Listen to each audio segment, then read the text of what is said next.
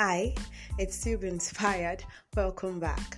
Today I'll be talking about the topic Be Glad.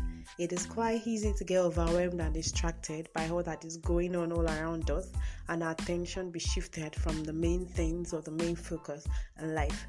Most often than not, in the bid to accomplish one task or the other, we employ tactics, skills, frames that eventually, if care isn't taken, lead us away from our main focus, our main target.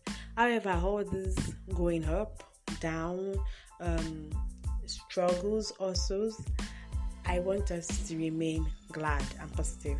You have a rare privilege that some people do not have. You have the gift of life. Some people are 6 feet down. You have good health, physical, mental, emotional, all that enables you to be that active person that you had today. So yes, what if some plans are failed, some contracts are lost, some negativity arose, and many more, some disappointments, some shortfalls, and so on and so forth. I urge us to remain glad. Happiness puts man in the right frame of mind to achieve more success.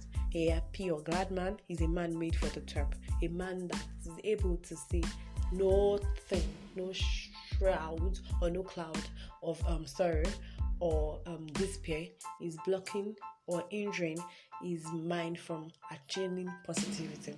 So today, irrespective of what may or is coming your way, try to remain positive, be glad, because you attract what you project. If it's sadness you project, it's sadness you get. If it's happiness, you get happiness. So please try to stay positive, be glad, be happy, be inspired. Lovely day ahead.